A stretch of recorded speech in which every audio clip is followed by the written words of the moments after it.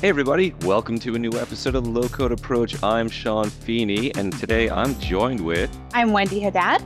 And I am Kenrick Lee Aguilar. Yes, that is my full legal name today, everyone. And... Ken, Ken, what's your full legal name on other days? Dr. No. Oh, that's very There we cool. go. All right, fantastic. So today we are joined with two guests for this show. We are joined with Sabin Nair, Principal Group Program Manager, and Jocelyn Panchal, Program Manager, both on the Dataverse team. How's everybody doing? Doing so well. Thanks for having us. Awesome. Ken, I know you want to start off the question gauntlet for our two guests today. I do, Sean, and it is a pleasure to have them both here. The first question today is, what are Power Platform connectors? So the very technical definition is it's a wrapper or proxy around a REST API, an application programming interface, which allows for the transference of data in between external data sources into the Power Platform. Less technical. It serves as a type of highway that allows you to bring in data from other places and then perform automations or build your applications in Power Platform leveraging this data. Interesting. So we try to sometimes avoid many three-letter acronyms. What's an API, Jocelyn? Yes, it stands for an application programming interface. This is supposed to be different than a user interface in that it allows two different computer programs to interact with one another.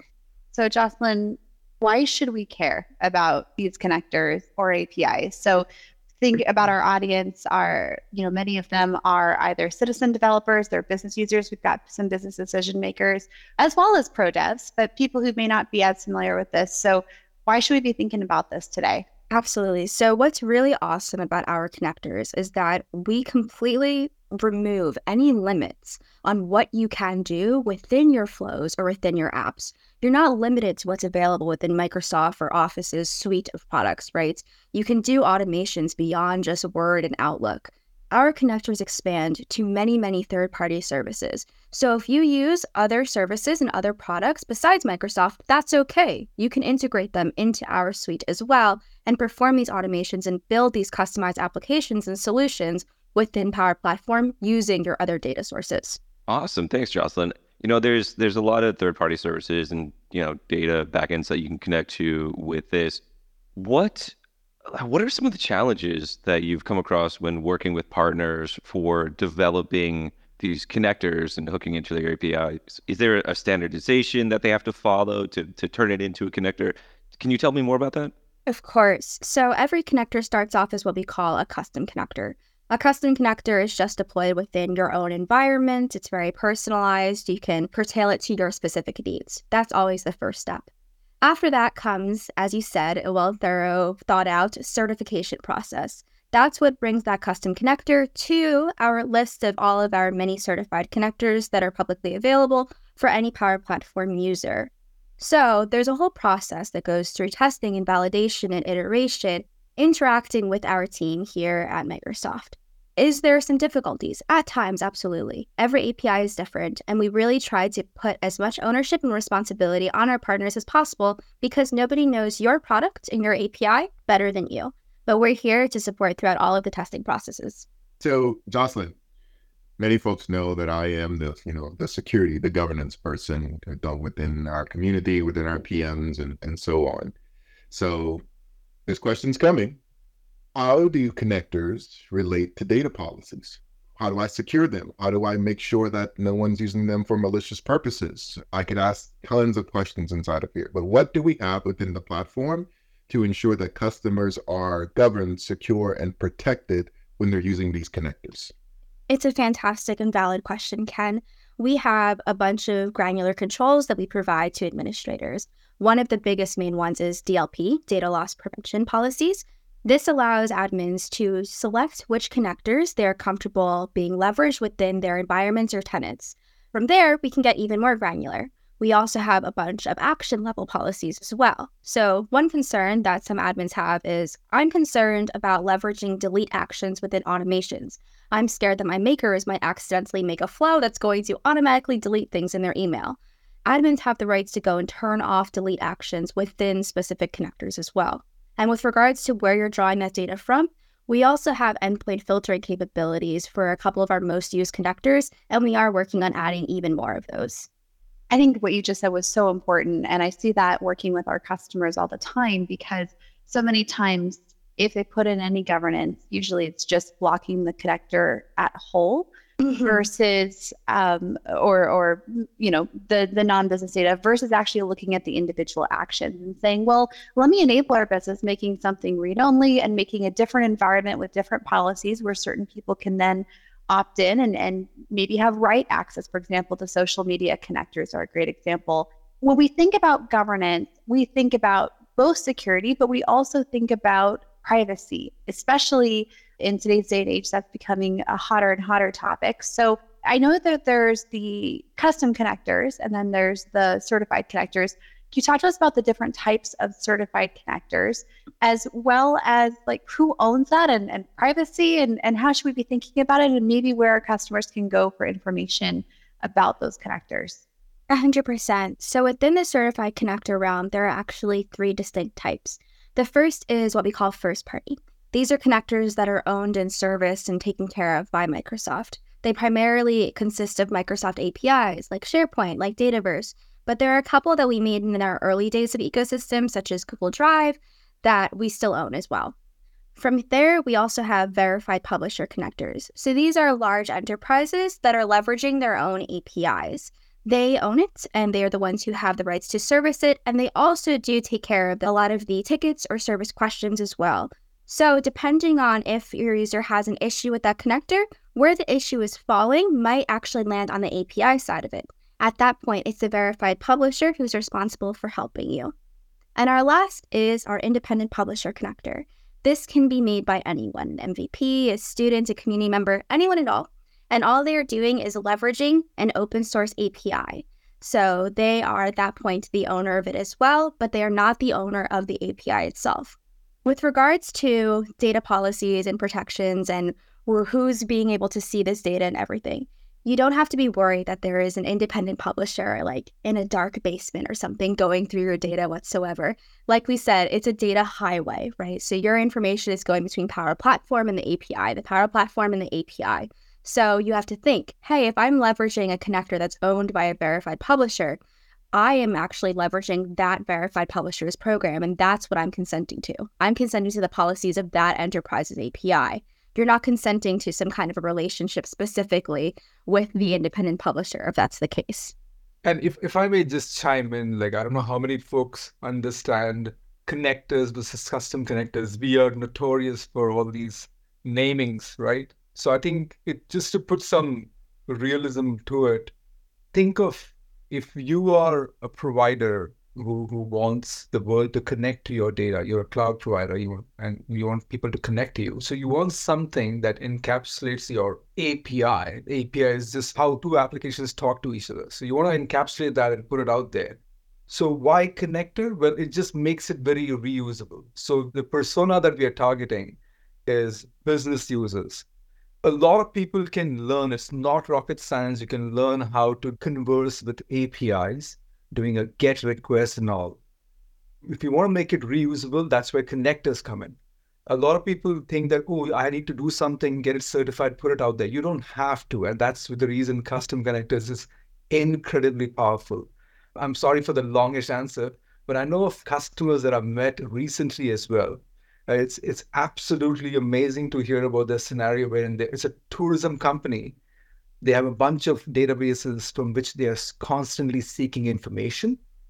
For them, just to seek information from their own databases over and over, something which is very reusable that they can plug into many different applications, becomes incredibly powerful. So always remember, it's almost to me is like custom connector should be everybody's baby. Everybody wants custom connector. And if you also further want the world to connect to you, so if you want the Power Apps makers be able to reach out to your services, then you would put a connector out there. Either you do it, or it's just like Jocelyn said, somebody else does it. Net, that is the difference. But don't underestimate the power of a custom connector.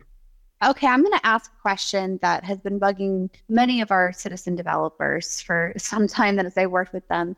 Occasionally, Microsoft will announce that they're deprecating a connector. what is the life cycle of our connector? Why do we determine and when do we determine to add features to an existing one versus create a new one? And then how are we communicating that life cycle to our users, and what should they be thinking of as they're building their apps about the life cycle of those connectors and being able to maintain the apps and flows that they're building? So sometimes connectors have to get deprecated because an API is being revised or upheaved so drastically that it's no longer capable for us to just iterate and update the connector. Each connector publisher, whether that's Microsoft or someone else, has full rights to the connector that they own. So if they want to push updates or revise, they completely can. But if they're changing the backend API too much, then we might have to deprecate it and make a new one.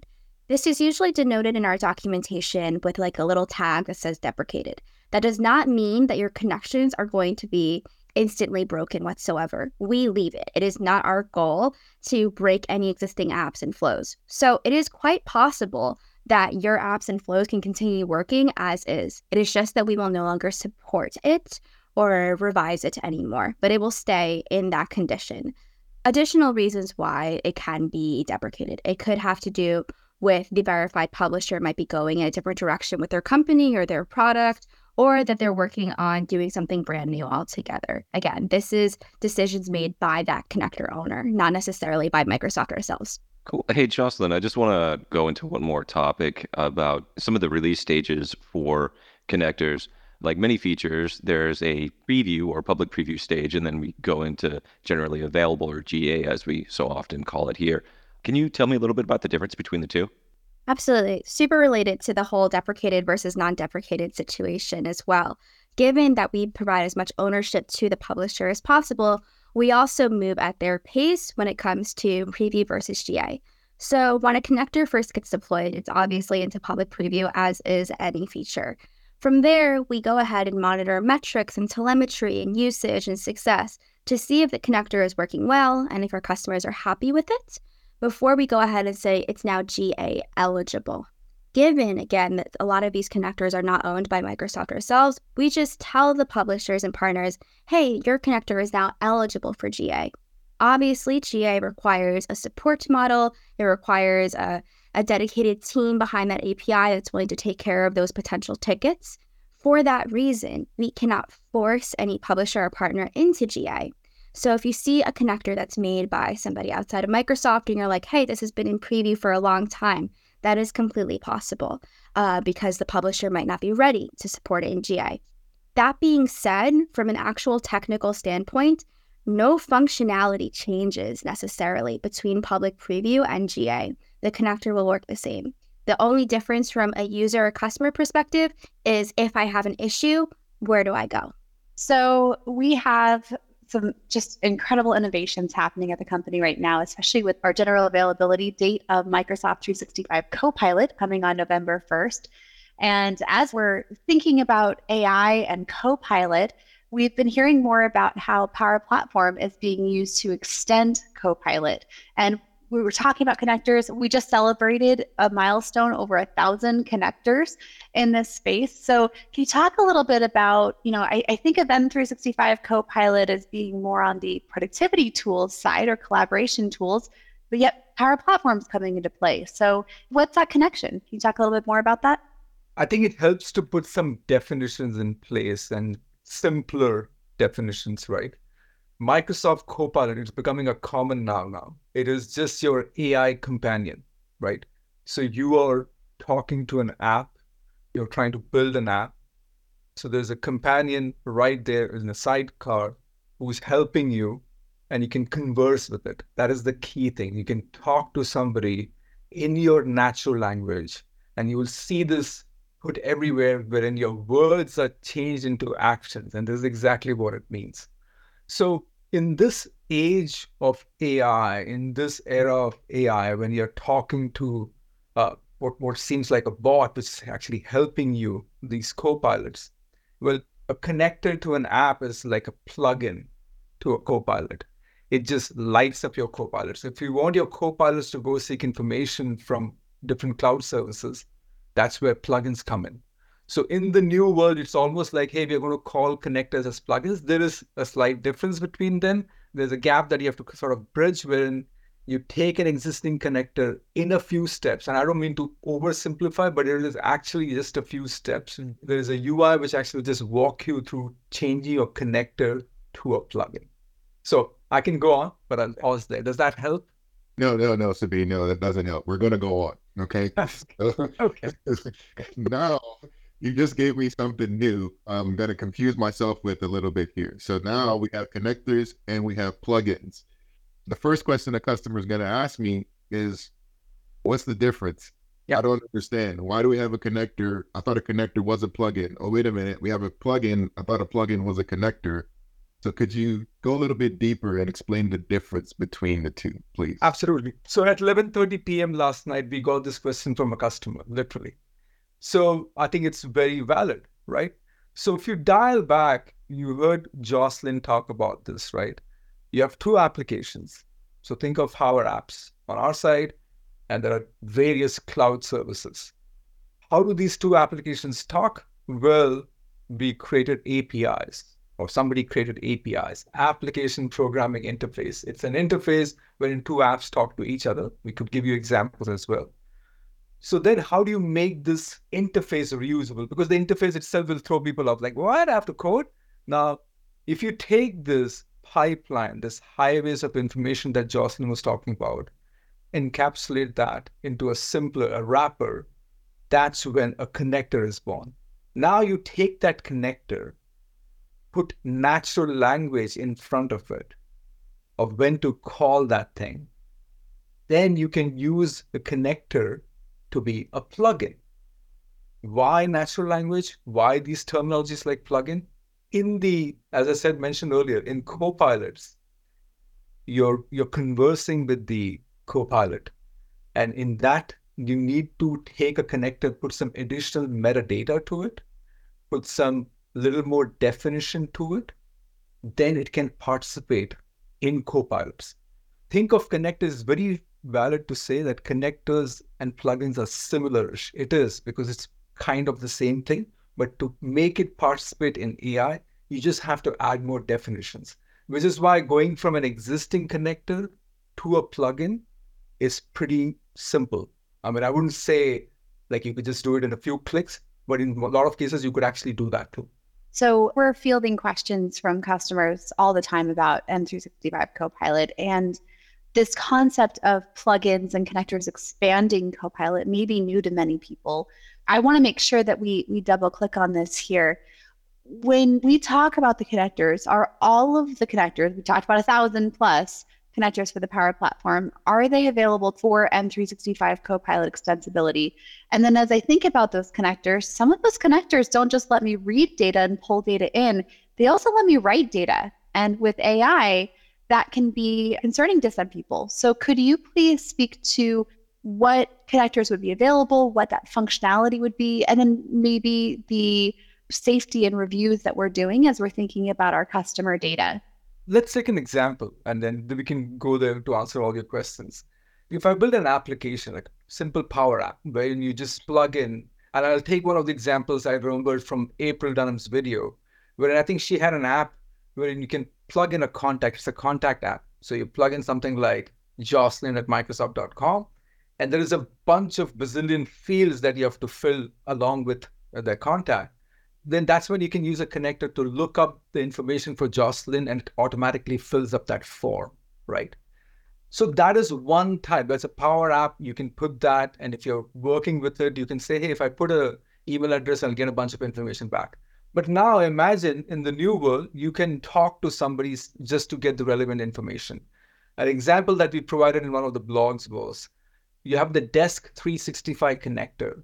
Anytime a ticket is created in the Desk 365, it will go and create a corresponding thing in Artifact in Azure DevOps. But now imagine I can talk to the Desk 365 plugin, because now connector has become a plugin. And I could say, hey, can you tell me the tickets assigned to Sabin? And it says it gives me a bunch of tickets. Well, that's too much. Can you actually tell me the SEV2 tickets assigned to Sabin? And it actually just filters it. That is like talking to somebody. That is one of the main differences when you, and I'm not saying this is way superior. It is definitely easier first to converse and then superior. Does that help understand further between the connector and plugin? And Wendy, can you remind me of the couple of other questions that you asked? Well, I was just asking about the privacy side of it, right? And the security side, because connectors today let people both read and write depending on the connector of data. What are we doing to quality check and make sure that we are protecting the security? And will the right functionality even be available for these plugins? So yes and yes. In fullness of time, everything is a yes. But security comes first, and that happens right away. So all the security and compliance that you had with your connectors, we will make sure also applies to plugins, number one. Okay. Now, there's something to understand about the way this works behind the scene. Just think of how do these co-pilots work? What really happens behind the scene? Well, anytime you're talking to, I'll take the same example of tell me the tickets assigned to so-and-so.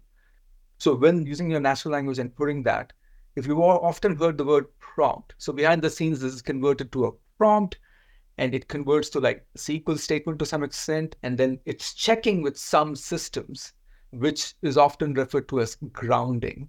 So it will check with the Microsoft 365, with the graph, with Dataverse.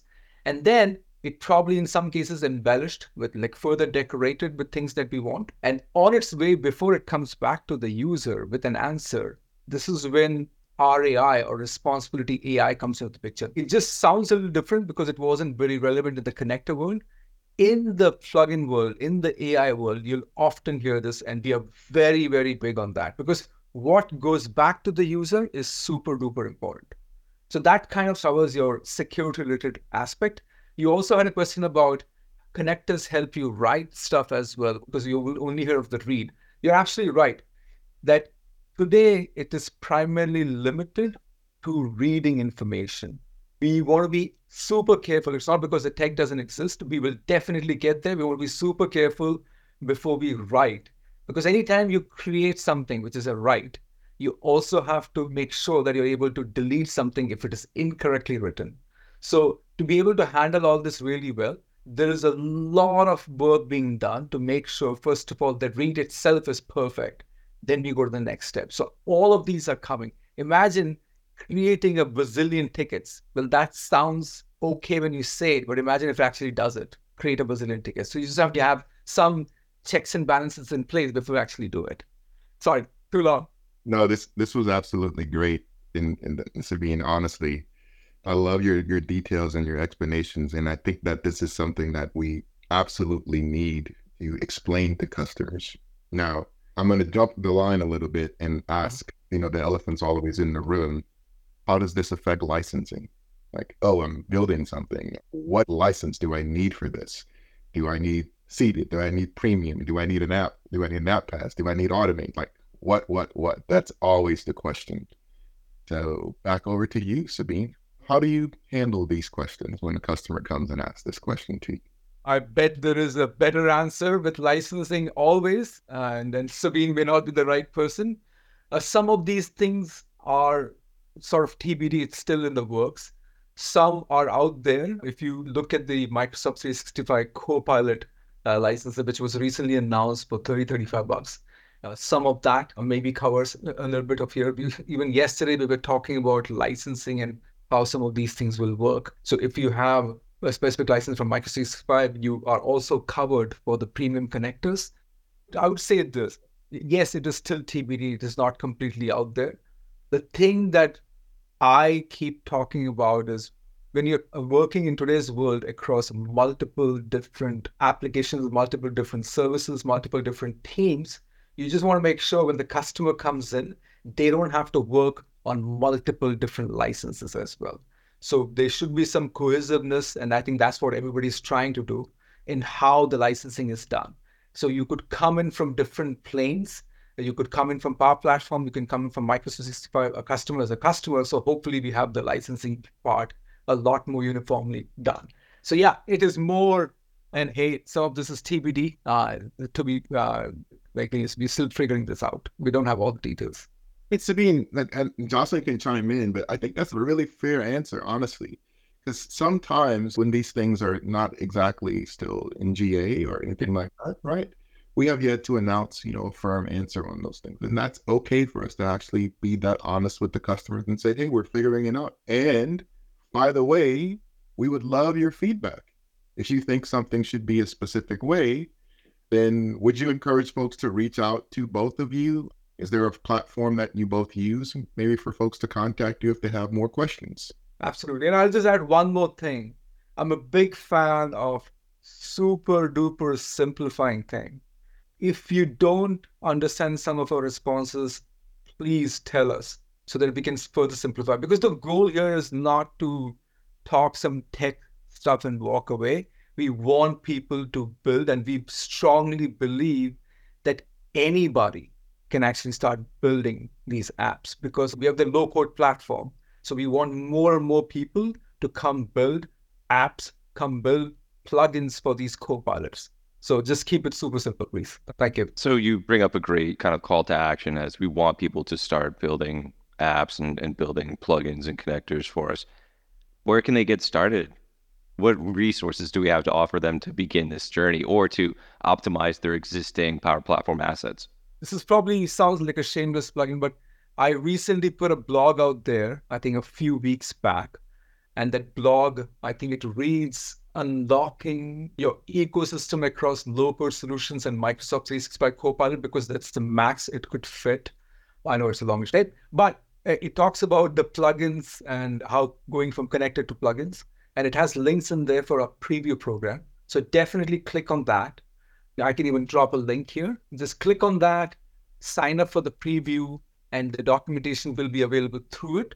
By the time we hit some of these milestones, the upcoming conferences, some of these things will become public preview. I'm tap dancing around what will become public preview because that's always something that we are working towards. And at that point, all these documentation will be publicly available. But until then, definitely sign up for the previews and you should be able to access this documentation. Awesome. Thank you. And then we can also point to the existing connector documentation that kind of goes over how connectors are built and then the security considerations around all of them. This was awesome. Thank you so much, Jocelyn and Sabin. We really appreciate you coming on. I know that as connectors and plugins are further integrated into M365 Copilot, that we're going to have more of this story to tell. So we look forward to having you back on to talk about this later. Yeah, and keep us grounded. Thank you. Yeah, thanks so much for having us. This was great. Awesome. Thanks, everybody.